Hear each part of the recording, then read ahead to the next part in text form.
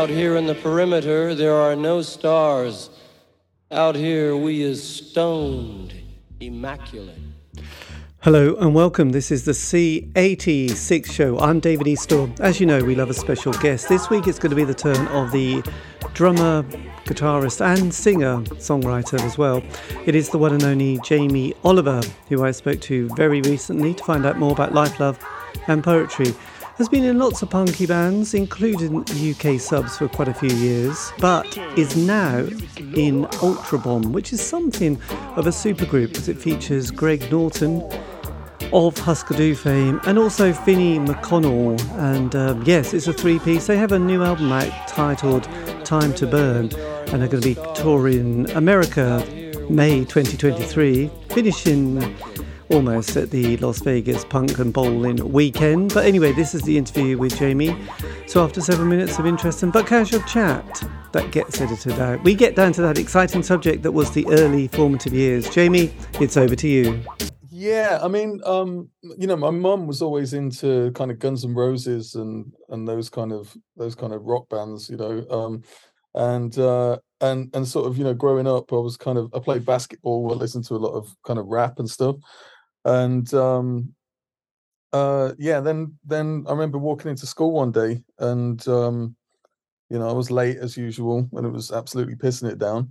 And I walked into class and there was this lad sat there that I'd never seen before. And I kind of walked in looking like a drowned rat and I said, "Oh, new kid. Oh, okay, cool." But the thing is, because I'd been, to quite a lot of different schools growing up, we kind of moved around quite a lot. I kind of understood what was, what it was like to be the new kid all the time. So I introduced myself to him, and he said he played guitar, and his brother was in a band, and he wanted to put a band together. And I said, "Well, what kind of band do you want to do?" And he said, "A punk band." And I was kind of just like, "Well, okay, all right." He said, "I've got a bass player, but we need a drummer." And I said, "Well, my dad knows how to play the drums, so maybe I can get him, to show me a beat or whatever, and I could be the drummer." And so that's what I did, and then just fell in love with it. Absolutely fell in love with it, and then I started just discovering all these bands like the Sex Pistols and the Ruts and Nirvana and Tool and all these bands that hadn't been on my radar at all.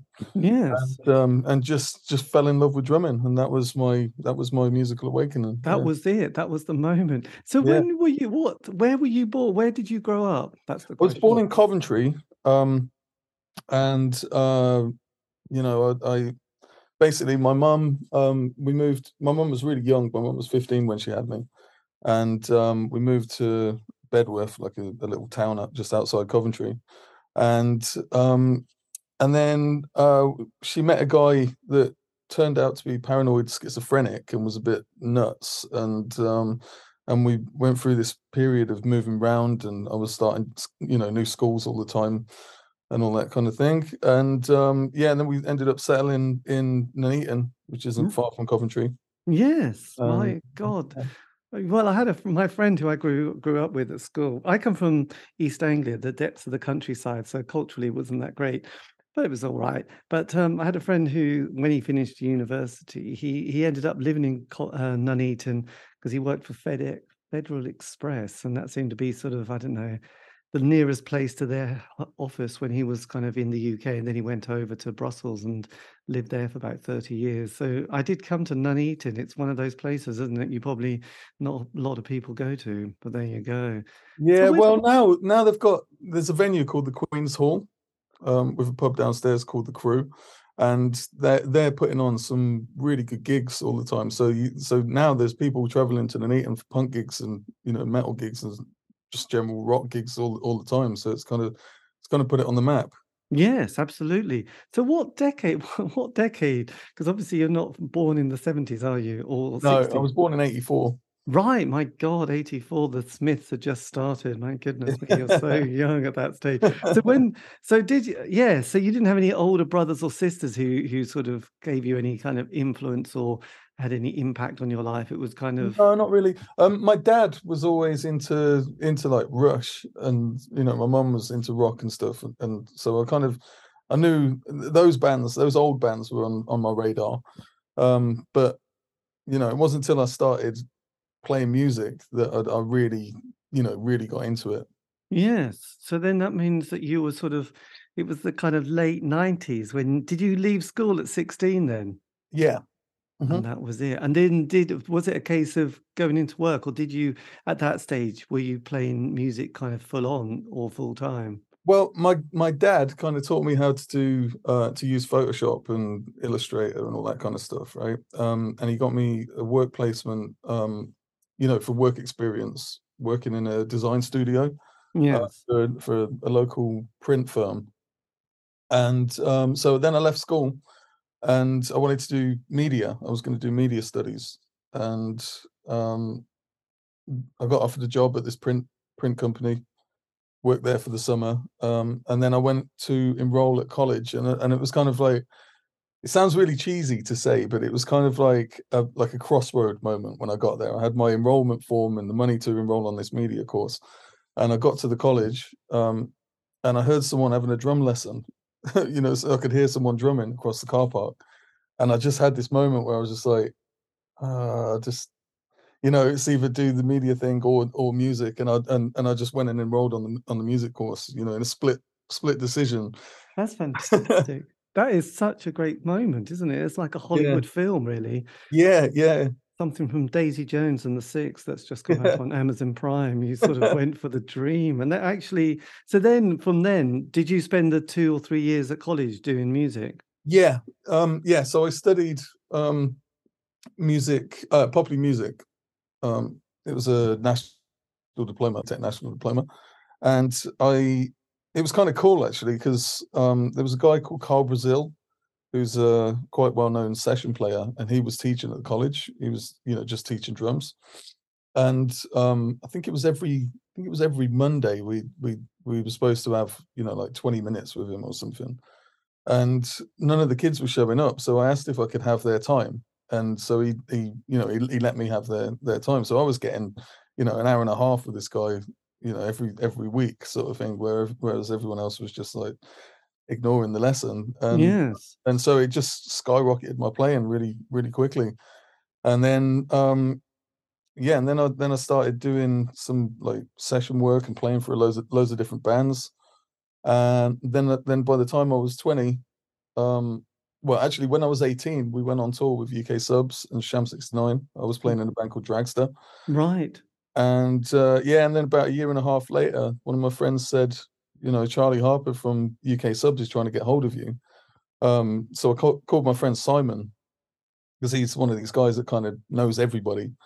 And he gave me Charlie's number. So I called him and he said, yeah, do you want to come and play for the Subs? Actually, he said, Nicky Garrett really liked the way you played, but I can't remember you because I was looking at your singer's tits. But Nicky says you're really good. So do you want to come and join us? Excellent. There you go. Old rock and rollers, they're a bit weird. Yeah. Bit pervy, but that was a different decade, wasn't it, really, when people could say it was sex, drugs, and rock and roll and not go to prison for it. So with Dragster, did you release several albums actually? Step into the death ray. Yeah, that was I think that was after me. I wasn't in the band for that long. I can't remember how long I was in them for. But yeah, I think during the time I was with them, I think we only recorded a single or something. Right. There you Yeah. go. So what was it like sort of suddenly being, you must have looked so young compared to these old wrinkly men. Yeah. Yeah, yeah, it was quite a weird one because like I was kind of in between.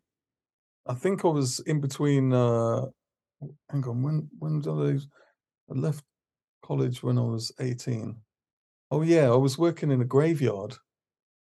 Um, yeah, I was working as a grave digger. Excellent. I think there was a You guy know, from the Dam who was a grave digger for a while yeah, I as think well. Dave Vanian wasn't That's it, yeah. So, he? Yeah, everyone has to do it, really. God, that's yeah, fantastic. So yeah. you did, So it went from that to playing in, an internationally touring band, like going all over the place. yeah. God, that must have really gave you. So when you were sort of at that early stage of drumming, did you go through different, did your lecturers kind of give you tuition into different styles of music at that stage and different drummers to sort of emulate. Yeah, I mean, like, well, Carl is a pretty, he's a pretty well-rounded drummer. He's in, he's I mean, he's an amazing drummer. But he was kind of teaching me loads of different styles. And at that point I was kind of into a lot of different things anyway.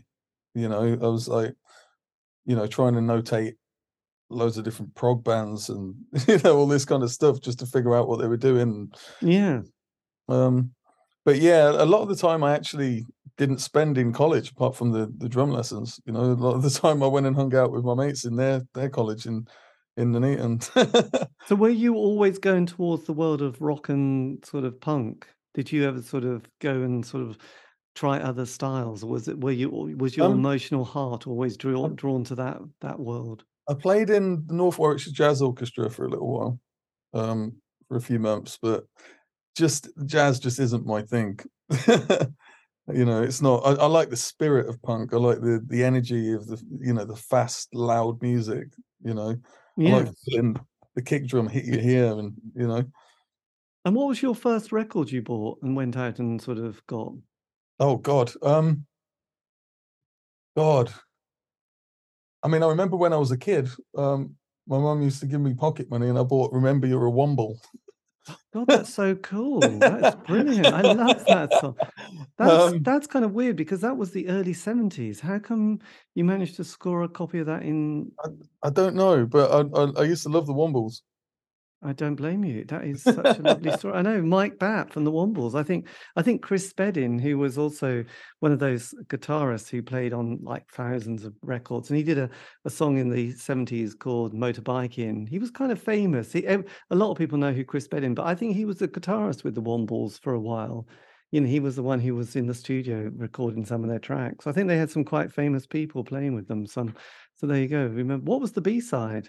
Oh God, yeah, I can't remember. It was so long ago. I mean, that was when I was a kid. Like, Yeah, I mean, not recently. before I kind of discovered, music, before I started playing and stuff. But after that, I don't know. I seem to remember buying Remedy by the Black Crows Right. pretty early on, and I was really into Skunk and Nancy. And I think I had all of their records at one point, and all Yeah. of the demos and singles. Yeah. Yeah. Well, I always remember Lemmy from Motorhead. I think he did one of these it was on Six Music, and I loved Motorhead.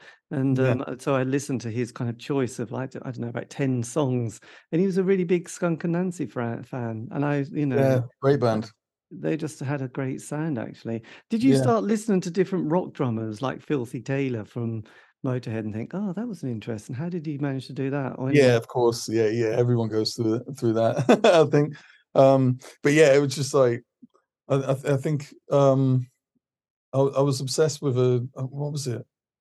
I was trying to remember which Motorhead. There was a Motorhead live album that I was kind of obsessed with at one point. Was that the No Sleep Till Hammersmith one, or I that was an early one, but there think it might might have just been called Live and Loud or something.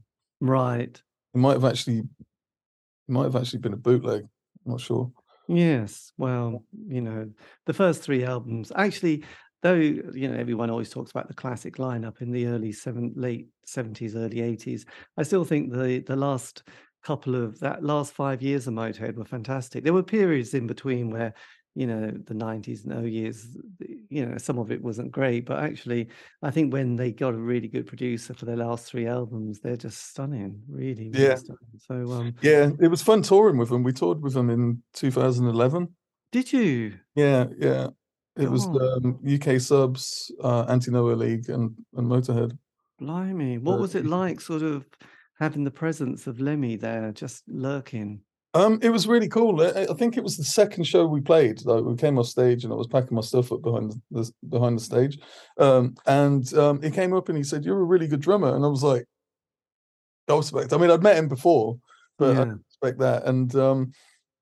And I said, "Man, you had an amazing show last night." And he looked genuinely taken aback by me saying that. And he was like, he just looked shocked, like, you know.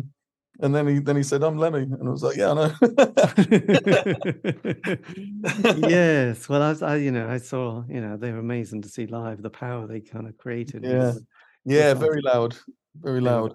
very loud indeed. I remember So this one show we did. It was an all-seated one in Newcastle, and my mate had came down, and he was just like hands on his ears, just going, "Oh my God, this is so loud." yes. So what was your first gig apart from God, if it was the Wombles, I'll be really impressed actually. But what was the first gig you went to? God, I mean, what you mean, like a major gig, like a big? Yeah, it's sort of when you sort of went there, because often that first time you went and saw a band live, and Yeah, it was kind of quite exciting. The lights went down, the band walked on. You thought they were gods, didn't you? And then, I can't even you know, remember. yes, that's fair enough. Yeah, I can't remember. I mean, I remember going to see Pitch Shifter. It was I think they played Reading Festival. I was like 15 years old, I think. I think it was Blimey. 15.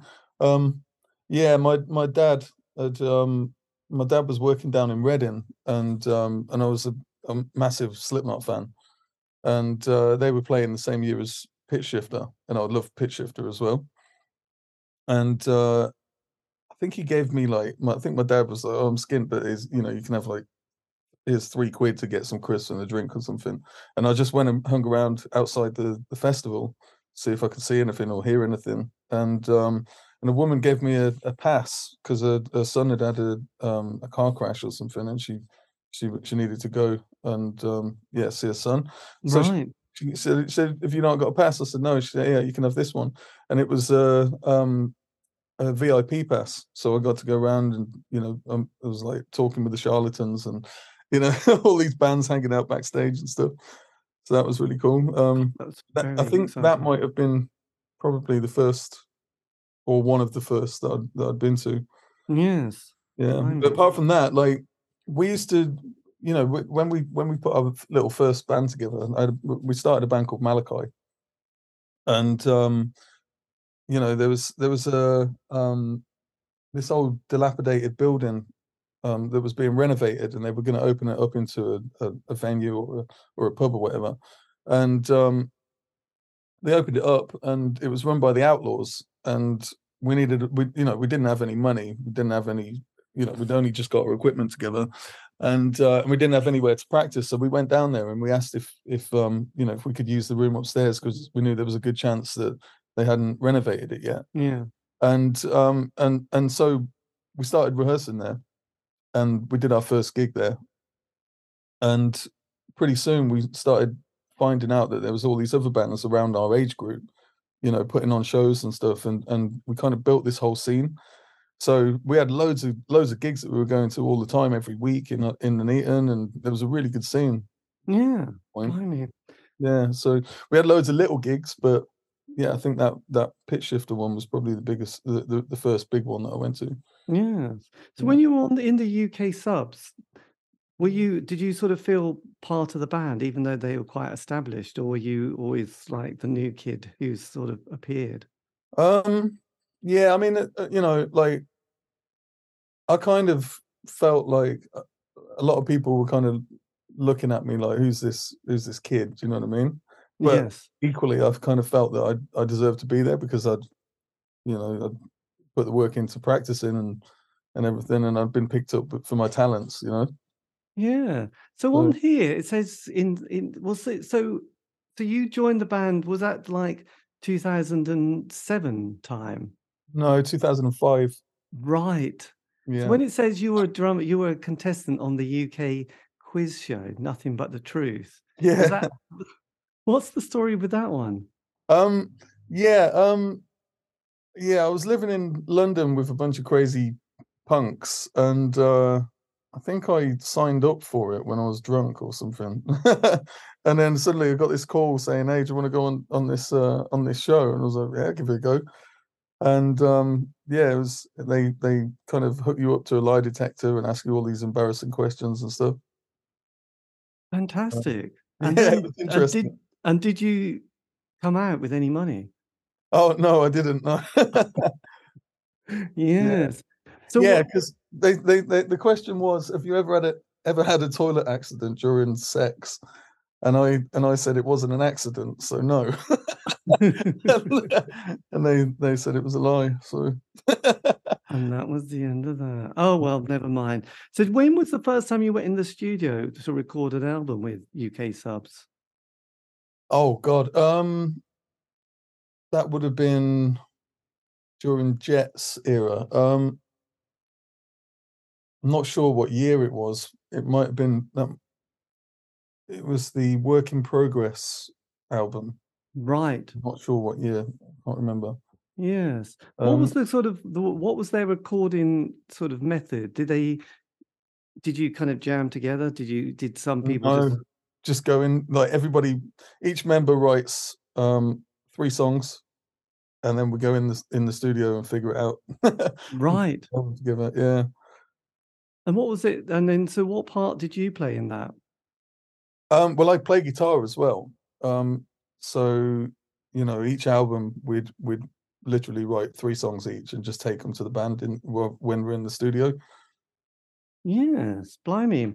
What was it? I mean, did sort of playing guitar come quite sort of easily alongside the drums? Yeah, yeah. I only started learning because in my first band, our bass player was so crap. He needed help with figuring out what the notes were and stuff. So I started learning just to show him really, and then I just stuck with it. And Yes. yeah, yeah. And sort of lyrically, where did you sort of pitch yourself at this stage? Oh God, we were at that stage. Yes. Oh God, we were writing about killing slugs. um, which we didn't do, by the way. Um, yeah, very juvenile. And then, so how long did you stay with the UK subs for? Oh, I'm not. Oh, I wasn't talking about then. I was talking about my first ever band. Oh, right. God, Yeah, yes, yeah. that was So I'd been very playing. When I started playing guitar, I'd been playing drums for about probably 6 months. right. But I'm talking about the bass player in my first band, my first. Yes. I started learning then. Um, but yeah, sorry. What was the question? Yes, on the sort of the UK, when you're recording with the UK subs, going through the recording process, you said you all wrote sort of 3 songs and then took them into the studio, and I just was Yeah. kind of curious what your sort of lyrical direction was at this stage. Oh, Charlie would do the lyrics. Yeah, so we'd just come up with the music for 3 songs each, and then we'd take it in the studio, record it, and then Charlie would write the lyrics while we were in there. Right, I've Yeah. got it now. And did it sort of all come together kind of quite smoothly at this stage? Yeah, pretty much. Yeah, I'd say pretty much. I mean, it was quite the subs are really efficient, not just in terms of the music, but just the way they do everything. They're really super organized. Everything's, they're on time. They don't get too pissed to do stuff and everything. And that kind of, I don't know what the word is, but it's that's kind of reflected in the way they are in the studio as well. Yes. So Everything's really efficient. They get things down really quickly and get the job done. yes. So then just looking at this, you recorded, then was it Brand New Age you recorded in sort of 2019 with them? Um, no. I think we did a Brand New Age tour. I mean, it's kind of because there's so many records that the UK subs have done. Which ones did you Yeah. play on? God, it's so I complicated. played on there was oh God, there was a EP which was just called Warhead. I played on a couple of singles. Then I played on Work in Progress, uh, Right. XX1V, Yellow Leader, Zizo, and then the latest one, which I can't, Reverse Engineering. And what else? I think that was it. And that was it, actually. Yeah. So how did lockdown, the sort of when lockdown came, was there lots of sort of plans for 2020, and then suddenly everything had to change. Yeah. Yeah, I was actually we had our tour cancelled. Obviously, we went into, we were kind of anticipating that lockdown was going to happen. And then I got a call from the Mahones. Just, I think it was like the next day after we had the tour cancelled, and Finney kind of said, "Jay, I need a drummer," and I said, "When?" He's like, "Tomorrow." I'm like, fuck. So he said, "We're playing in London. I'll pick you up," and all that. So I had to learn their stuff, and then I went on tour with them, and then we went into lockdown while we were on tour. Right. So we were stuck in Germany, and we spent a week in Germany trying to get back, and yeah, and then all the tour plans were cancelled, and then I think we came out of lockdown. We scheduled in a recording session for reverse engineering, and then we went back into lockdown, and so we did it kind of just home recording. Right. I actually programmed the drums for it. My God, that's amazing, actually. I didn't actually play. Yeah, blimey. So were the Mahones another band that you're still in now, or is that sort of? Yeah, I'm sort of, yeah, I sort of do. I play with them when they need me, basically on a as and when basis. Yes, my God. Mm. But because I think I sort of suddenly came across you because you've sort of, because was it the Las Vegas Punk Museum that you've sort of got a few connections with? So Yeah, how did that sort of come about? Because I've been following this museum sort of beginning about a year or so ago, and I it's got an interview. amazing, isn't it? Yes, it is truly amazing. So how did they get involved, or how did you get involved with them? So our manager with UltraBomb, um, she is the manager of Me First and the Gimme Gimmes, and I think she was like one of the organizers of the Warp Tour and all this sort of stuff, and she puts on, um, you know, individual shows as well. Yes. And she uses the girl that we've got as our PR agent in America, and she is also doing PR for the Punk Rock Museum. Is that Melanie? Yeah, that's Melanie. Yeah. Oh, blimey, O'Reilly. Right. So I've got an interview with her next week. So it's just Oh, really okay. curious. So Cool. then that was your connection. Yeah, yeah, yeah. So what's the museum like? I haven't been there. Right. Have I've you been there. donated any I can't stuff wait. to it? Yeah, I get a friend Richard used to work for Converse, and he had Converse make these UK sub shoes, and they put the album cover Mm, for Yellow Leader on it. yes. Which was it's a really cool cover actually, because it's the Roy Lichtenstein, the Wham thing. Yes. Classic. And we actually had to get permission from the Roy Lichtenstein Society to use that.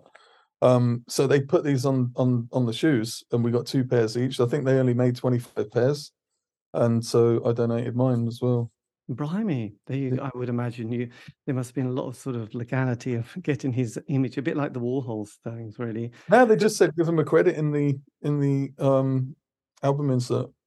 Jesus, that's so That's it. cool. That is so Yeah. casual. You'd have thought they would have been very sort of worried about that. So how Yeah. did then UltraBomb come along?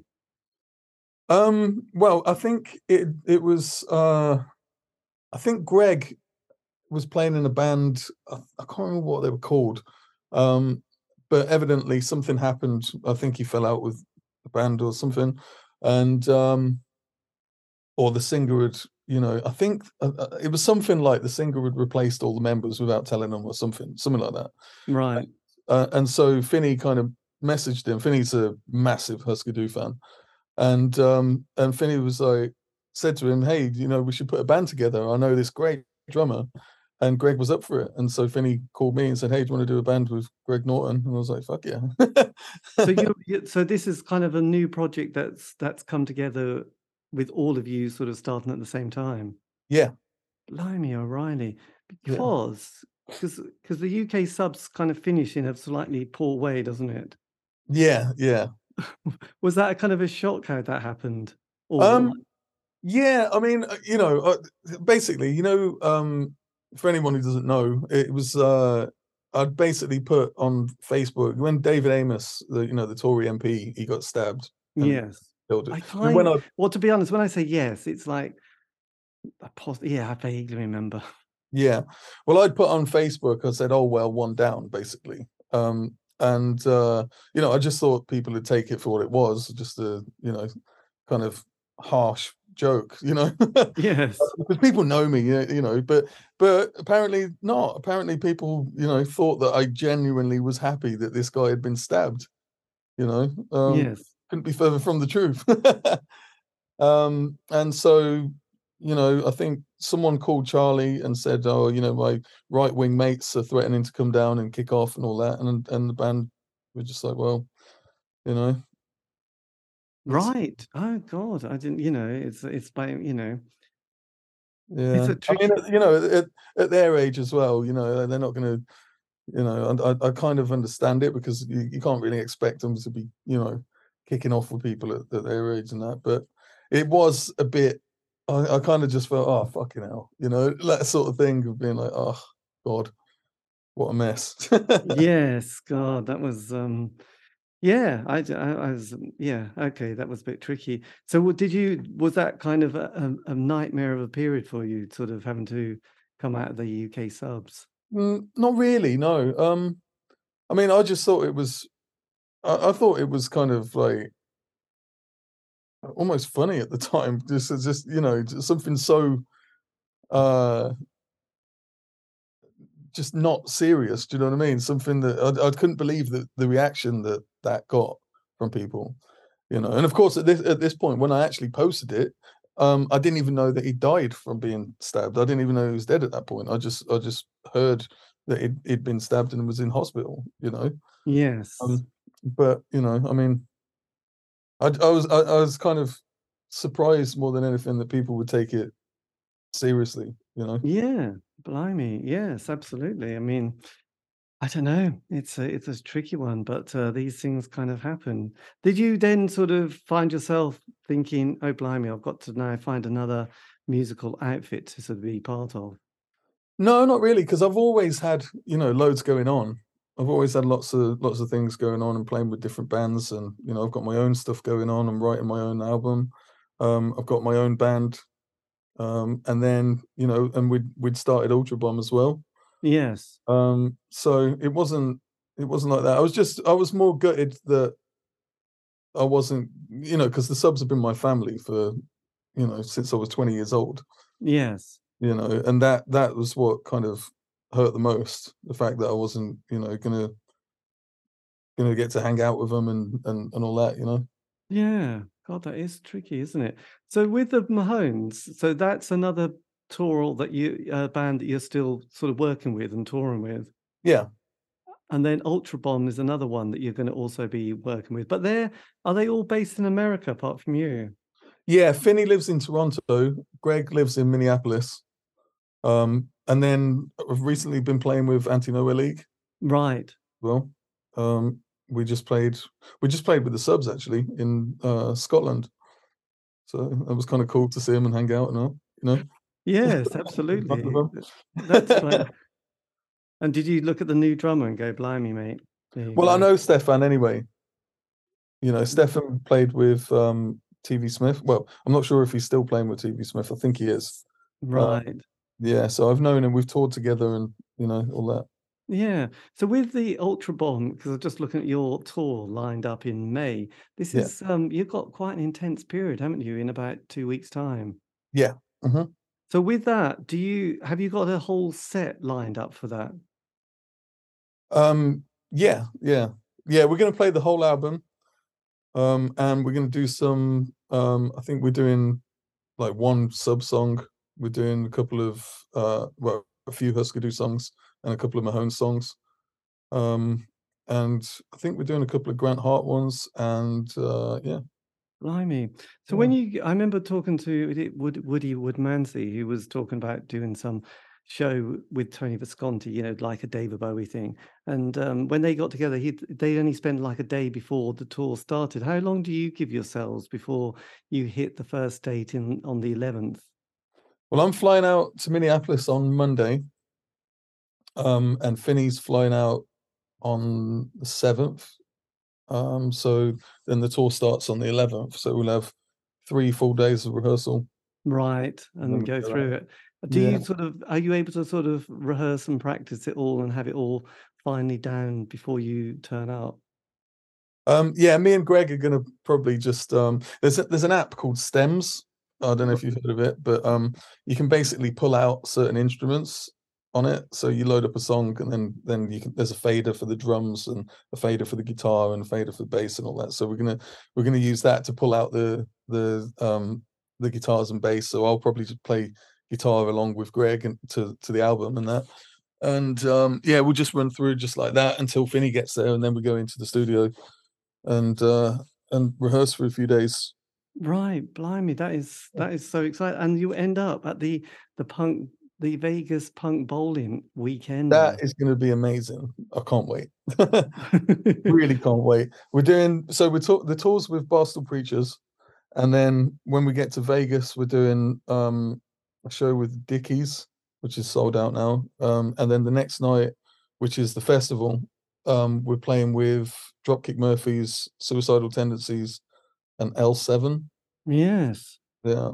and you're gonna have good weather at the same time. Yeah, yeah. So on that in that band, are you drumming or guitaring, by the way? Drumming. Yeah, I'm drumming. Right. What's it like working with Greg, who's, the legendary, Husker Du bass player? Yeah, it's pretty good. He's he's a character, that's for sure. Yes. We talk every day. We're on our group chat, and we talk every day. And when we did the album, we'd actually never met before, and we went straight into the studio with no songs and just churned out the album in 4 days. Um, and yeah, and we've only done one gig so far, which was in Minneapolis last year. Right. So we've only Right. actually met a couple of times. And did you have it who was your producer on the album? Guy called Hannes, at Studio 25 in Berlin. Right. But again, we'd never met him before. He just engineered it, and then we took the audio files, uh, and then we got Pat Collier to mix it in the end. The famous Pat Collier as Yeah. well. So Hmm. who's the label you're with? DC Jam. They're called DC Jam. Um, I don't know much about them myself, but I know Darren is a good friend of Greg's, and Greg really wanted to go through them, so yeah, we decided to do that. Oh my God, that's Initially, it amazing. was supposed to be through a Canadian label called what were they called? I can't remember what they were called. But when they heard the album, they said, "Oh, this is too punk. This is too punk for us. We're a folk label," because the Mahones are kind of, that folk punk crossover Yes. sort of thing. And I think they were expecting more along those lines. My God. So they actually, yeah, they kind of rejected the album. That was a devastating moment, actually, wasn't it? Really. So, what have you got after the sort of the American tour next month? What's your next what's the next date on your calendar? Um, I think we were talking about doing Europe in sort of like October, November time, Yeah. Europe and the UK. And Um, yeah. any more session work or any more recording in studios for any other bands? Um, oh God, I'm trying to think. I've got so much going on. I'm setting up a drum school at the minute, in London. Uh, so I'll be teaching in between touring and gigging, which I've never really done before, but I'm kind of excited about it. Um, but then, yeah, there's some Mahones ones. We're doing a festival with Pennywise. I think, yeah, I've got some 4 Foot Fingers ones, some Anti-Noah League gigs. Yeah, I don't know. It's kind of trying to remember it all's crazy. Because I saw your sort of notes on a train going to a gig with, writing down what you needed to play. Is that quite? Are you very adaptable on this front? Yeah, it seems like I'm starting to become the guy that everybody calls when they need a drummer really last minute. You know what I mean? And and that one was the Strawberry Blondes, and their drummer I think did his back in, and he ended up in hospital. And so I got a message from him saying, "Hey, we got this gig tomorrow. We haven't played in ages, and would you be up for doing it?" And I was like, "Well, I don't know the songs, but I'll give it a go." So I learnt the songs on the way there. And So when you were listening to the songs and you're yeah. making your notes, do you sort of manage to sort of get a pattern down on paper of what you need to play, and then you can sit behind the kit and just kind of follow that, or do you sort of play by ear when you're behind the kit? Yeah, I make little notes about, like what the intro will be. So there's one, or the tempo or something like that, right? So um on my notes, there's one page which I think is on that picture you saw, Yes. where it's sort of like, I think it said My Sharona intro or something, because the drums are the same as the intro for My Sharona, right? And so that's how I remembered that one. Then once we're into the song, then I've got the structure all written down.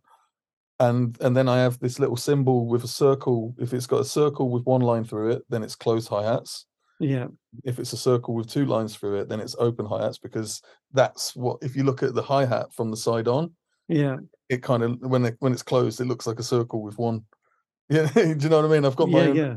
own little symbols that I kind of follow. Yeah, that's So amazing. yeah, I mean, it's because weird. I've done quite a lot of interviews, bizarrely, with quite a few drummers, and there's been two who had real problems with the click track in the studio and sort of suddenly becoming tormented. And it kind of destroyed them in a way, because the producer sort of hammered them. They kind of get removed from the band. They end up with a drug addiction and living sort of in a car.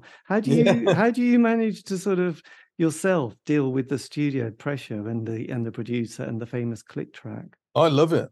I prefer working to a click. If I could, I'd do every single gig to a click, but nobody wants me to. Right. So your timing is immaculate. uh, if I play to a click, yeah, you know, You're a tidy drummer. yeah. If I'm not, I do tend to get a bit excited, especially if I've had a drink. Yes. Because last week, walking down Norwich, I suddenly went, "Oh, that looks like an old rock and roller." And then it was like, "Oh, it was the drummer of The Darkness who, Oh wow, who cool. got, unfortunately, I think, removed from the band." And, I'm not sure, life, he doesn't look that Yeah. great. I mean, how are you avoiding those kind of cliches of the rock and roll lifestyle that ends up in tears?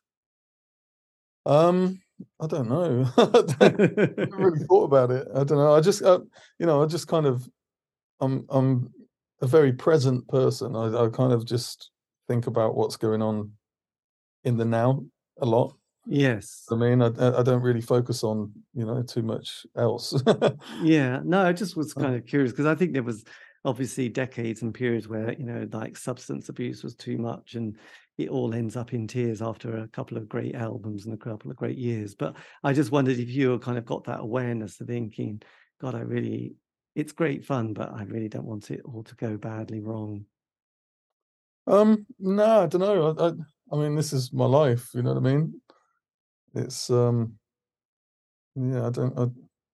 I don't think I'd make too many changes. Yes, well, absolutely. This is good. I mean, if there was something that you could have whispered to your like 16-year-old self starting out, have there been anything that you would have thought, yes, that would have been a good thing to have Buy Bitcoin.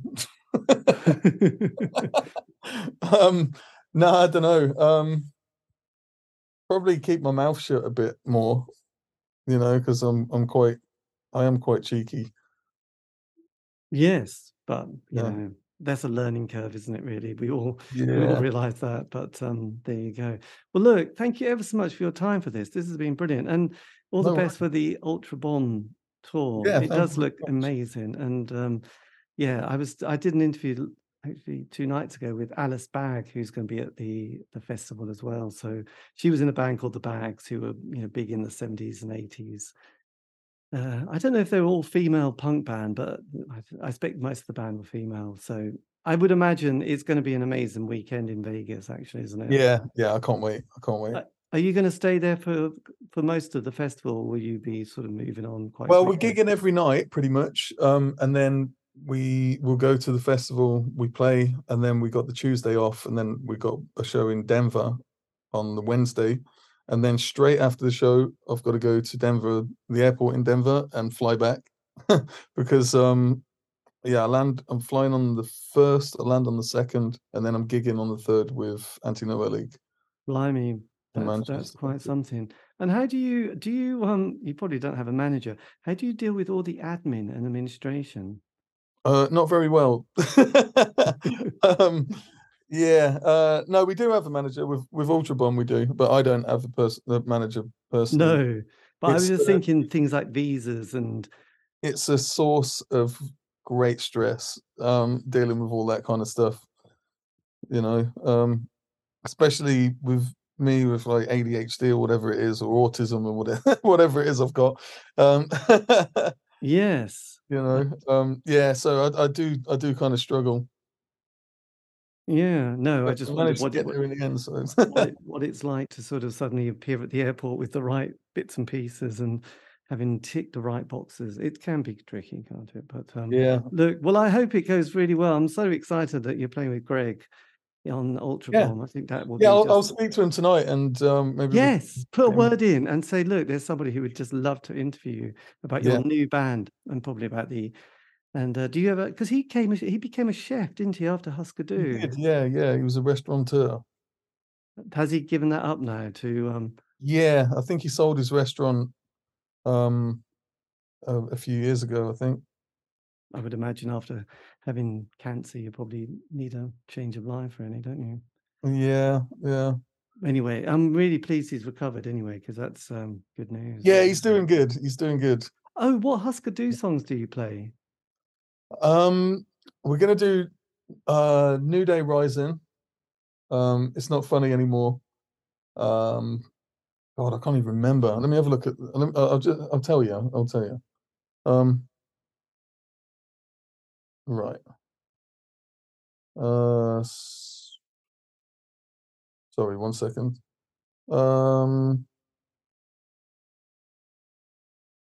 Could You Be the One?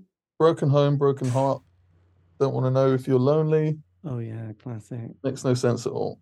Makes no sense at all. God. Yeah, and I think do you remember the Grant Hart one? Do you remember? And that, dear listener, is the end of the interview, apart from me trying to find that particular track by Grant Hart, which takes quite a bit of time. But anyway, I thought I'd edit it there. A massive thank you, as always, to Jamie Oliver for giving me the time for that interview.